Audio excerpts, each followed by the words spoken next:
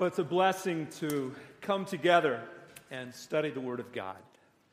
And certainly on Easter, our theme has to be the resurrection. When we come to Philippians chapter 3, verses 4 through 11, the Apostle Paul, who wrote most of the New Testament, used to be Saul, a man who vehemently opposed the things of God. But according to the book of Acts, he met Jesus, the risen Christ, on the road to Damascus, planning to go and persecute followers of Jesus. A huge transformation took place on that road. The resurrection changed the heart and the life of Saul, who later became Paul, and shared so much of the truths of who Jesus is and how we have a relationship with Him. So as we look into this text here in Philippians chapter 3, we find Paul's story. He's sharing with us what his life was like before he came to Jesus, before he had that Damascus Road experience. He shares with us his values, the things that he thought would bring him into right relationship with God.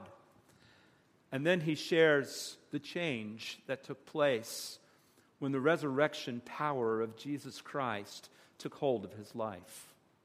And you know, as I read this text, I can see a lot of parallels between where Paul is or was and where many people are in their quest to be right with God.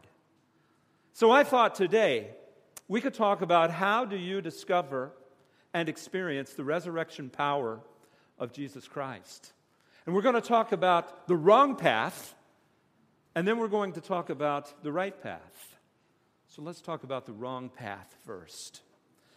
Here in this text, the Apostle Paul talks about banking on good works. And when you bank on good works, that is your own personal performance, your own good deeds, you're going to fall short of experiencing the resurrection power of Jesus Christ. And Paul begins to share some of the qualifications that he had as far as his own merit, his own works, his own good deeds. He shares this in the 5th verse, that he was circumcised on the 8th day of the people of Israel, of the tribe of Benjamin. When Paul looked at his life, what he was counting on was this: I'm born into a very religious family. And because I'm born into this religious family, I have a connection with God. You see, what we discover when we really read the Word of God is this: it's not your family connection, it's not your genetics, it's not who adopted you and raised you that makes you in relationship with God and right with Him. That's something that has to come personally and individually from us. But there was confusion with the Apostle Paul because he had always heard that he was one of the people of God, and because he was born and circumcised and from a particular tribe that was of great importance within Israel, he had a connection with God. You know, I think there are many people today who think, hey, I was born in a religious family. I was baptized. I was confirmed. I attended church. I've gotten away from it some now, but that's my history. That's my foundation. So because of those things, I'm right with God. That doesn't get you in right relationship with God. Just being a part of something else. There has to be that individual understanding and faith in who Jesus is. Something else Paul shares with us in this text. Not only was he born into a religious family, but man, he did religious things. Look at what he goes on to say at the end of that 5th verse. As to the law, a Pharisee. Now, in our culture, when we hear the word Pharisee, many of us go to this place to where we say, oh, those are the bad guys. Those are the religious hypocrites. Understand, in Paul's day, the Pharisees were the good guys. They were the ones who had their spiritual act together. They were the ones who did all the right things. So when Paul says, as to the law of Pharisee, what he's saying is, look, I strictly observed the 10 Commandments. I did them all. You could check every box, and I was okay. There are many people who think that by doing good things, that they can have a relationship with God. They picture a pan scale, right? And if the good things I do sort of outweigh the bad things, then I'm okay with God. You see, here's the problem. This pan scale doesn't become off balance by doing more good things than bad. You do one bad thing, and boom, it changes. It's skewed. You do not have a right relationship with God. Those religious things that you do, those good things that you do, can't bring you into right relationship with God. So, wait a minute. I'm not born into a relationship with God. I can't be good enough to earn a relationship with God. But you know, I have faith. I believe in something. And as long as you have a sincere faith, then you're right with God, right? Look at what else Paul says. As we come to the 6th verse of this passage, he says, as to zeal, a persecutor of the church. Now, what we find in this text is Paul talking about his past life and the sincerity that he had in believing the things that he believed. See, here's the important thing we need to understand about sincerity. You can be sincere, but sincerely wrong. Faith isn't valued by the degree or the amount of faith that you have. Faith is valued by the object of your faith. If you believe the wrong things, then it doesn't matter how hard you believe. That doesn't accomplish anything. You have to believe the truth in order to have faith that really matters, that really accomplishes something. So, believing sincerely, if that's your approach to come into a relationship with God, with Paul, you're going to discover that sincerity of faith isn't enough. How serious was Paul about his faith? He believed that Jesus was not the Messiah, wholeheartedly. He believed so hard that he decided that he would pursue and that he would try to stop the growth of all of those who were followers of Jesus. In the book of Acts, it says this: Saul, now we know, of course, this is Paul, Saul began to destroy the church. Going from house to house, he dragged off men and women and put them in prison. Why? Because they were followers of Jesus. Was he sincere? You better believe he was sincere. But he believed in the wrong thing. In 1 Timothy chapter 1, verse 13, this is Paul's testimony, and he says this: even though I was once a blasphemer and a persecutor and a violent man, I was shown mercy because I acted in ignorance and unbelief. The grace of our Lord was poured out on me abundantly, along with faith and love that are in Christ Jesus. So, was Paul sincere about what he was doing? Yes, but by his own admission, misguided. Don't believe what society tells you today. Just believe in something and you'll be right with God. Not true. You are believing in the wrong thing if you subscribe to that thought process. Truth is exclusive. Truth requires that we believe that which conforms to what is. Paul believed in something with utmost sincerity and did not have a relationship with God.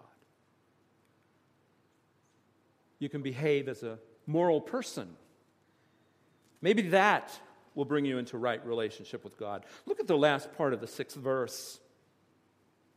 After he talks about his zeal, he says, as to righteousness under the law, blameless. You know what Paul was saying? Look at my life, and you cannot identify an area of my life where you would say he is a sinner in that area. Now, that doesn't mean that he was sinless. What it means is that was the perception others had, and that was the perception he had of himself. But here's the truth about our sin. We can have an outward appearance of good things and still be wrong on the inside. Jesus said this, "Woe to you, teachers of the law, Pharisees, you hypocrites! You are like whitewashed tombs, which look beautiful on the outside, but on the inside are full of dead men's bones and everything unclean. In the same way, on the outside you appear to be people as righteous, but on the inside you are full of hypocrisy and wickedness." You know, when Saul looked at his life, he could see that that was true about him. When he would stop all of the justification, all of the statements that I'm good, I'm sincere, I'm doing the right things, I'm going to be okay with God. When he finally stopped that, he recognized himself in Jesus' description. That inside there was hypocrisy and wickedness. You see, when we try to approach God in a way that isn't from God, we fall short. We recognize that we cannot keep the standard that God has with perfection. James even says this, "Whoever keeps the whole law and yet stumbles at just one point is guilty of breaking all of it." That is a heavy burden to carry. What is God's standard? Perfection. Anything short of perfection, and we are not right with God if we approach God in a way that we earn right relationship with Him. But God has made another way. In Philippians chapter 3, verse 7, there's an important contrast. And that contrast is found right at the beginning of that sentence in the 7th verse. "But whatever gain I had, I counted as loss for the sake of Christ." You know what Paul is saying here? You can be right with God, but it comes only through the living, resurrected Lord Jesus Christ. And the first thing that we need to understand is this: I can't be dependent on myself. I have to be dependent on what Christ provided when He died on the cross for my sin. Good Friday is necessary.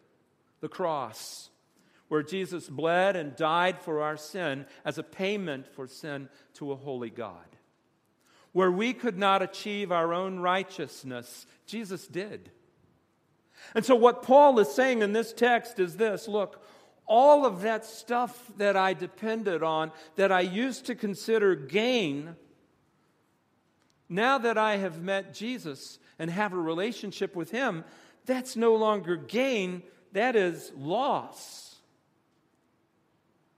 I was spinning my wheels when I was in that. I was stuck in a muddy rut that I couldn't get out of.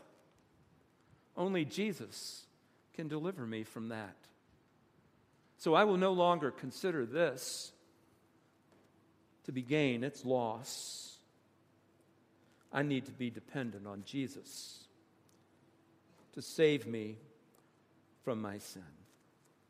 He goes on in the 8th verse, and he talks about being in awe of the greatness of who Christ is and knowing Him. Look at this 8th verse. "Indeed, I count everything as loss because of the surpassing worth of knowing Jesus my Lord." Do you catch that? All of these things that I did religiously to be right with God, they were getting me off track. They were causing me to miss out on experiencing a wonderful relationship with God the Father through Jesus Christ. But now that I have met Jesus and placed my faith in Him, that's no longer the case. I can depend on Him. Jesus came to give us a life that is abundant and full, but He also came to be our Savior. That is the key to experiencing that. When you try to pour yourself into the human effort that many think will bring you into right relationship with God, what Jesus is saying is you will fall short. The fullness of having right relationship with God comes only through Jesus. That was His purpose in coming.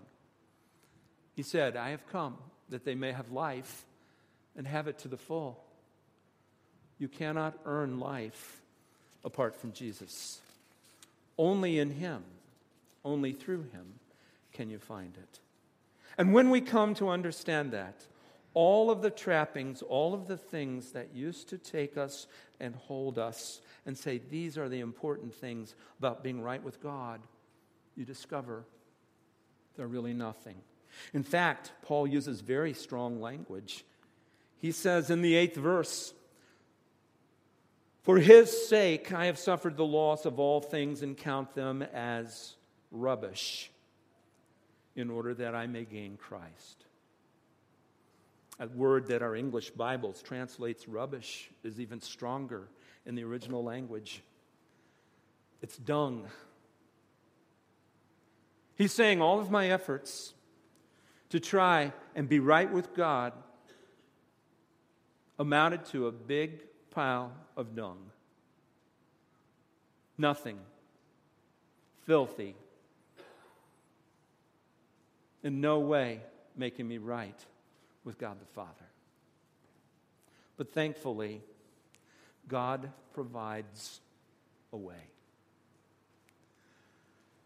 We need to humble ourselves and be humble enough to rely on Christ's power to transform us. Look at these closing verses. As we come to verse 9, Paul's desire, rather than saying, look what I did, I'm good enough for God to receive me, he says this, his desire is to be found in Him, referring to Christ, not having a righteousness of my own that comes from the law, but that which comes through faith in Christ. The righteousness from God that depends on faith. How do we get right with God? And that's all that word righteousness means. How am I right with God? By faith. By simply taking God at His word, that when Jesus Christ died on the cross for my sin and rose again victorious over that sin, then I have forgiveness and a right relationship with Him when I believe that. When I recognize that I am a sinner who cannot in any way earn or gain a relationship with God, that I need Jesus, then God forgives me and opens the way for a relationship with Him. That was Paul's desire, to be found in that relationship based on faith. And look at what it produces, verse 10. That I may know Him and the power of His resurrection, and may share in His sufferings, becoming like Him in His death, that by any means possible I may attain to the resurrection from the dead. You want to know the resurrection power of Jesus Christ? You enter into a right relationship with God through faith. But that's not where it ends. Forgiveness and I'm still me. God transforms us. When Paul says, I want to attain to the resurrection from among the dead, what he's talking about, I believe, is that transformation where he becomes less like those who are spiritually dead, not having a relationship with God and spiritual life in them that's given by the gospel. And he begins to experience the resurrection power of God in his life in such a way that he is transformed. You see, the beauty of being right with God is not that I try real hard and reform myself, but that God changes me from within and transforms me by the power that it took to raise Christ from the dead. We can experience that transforming power in our lives.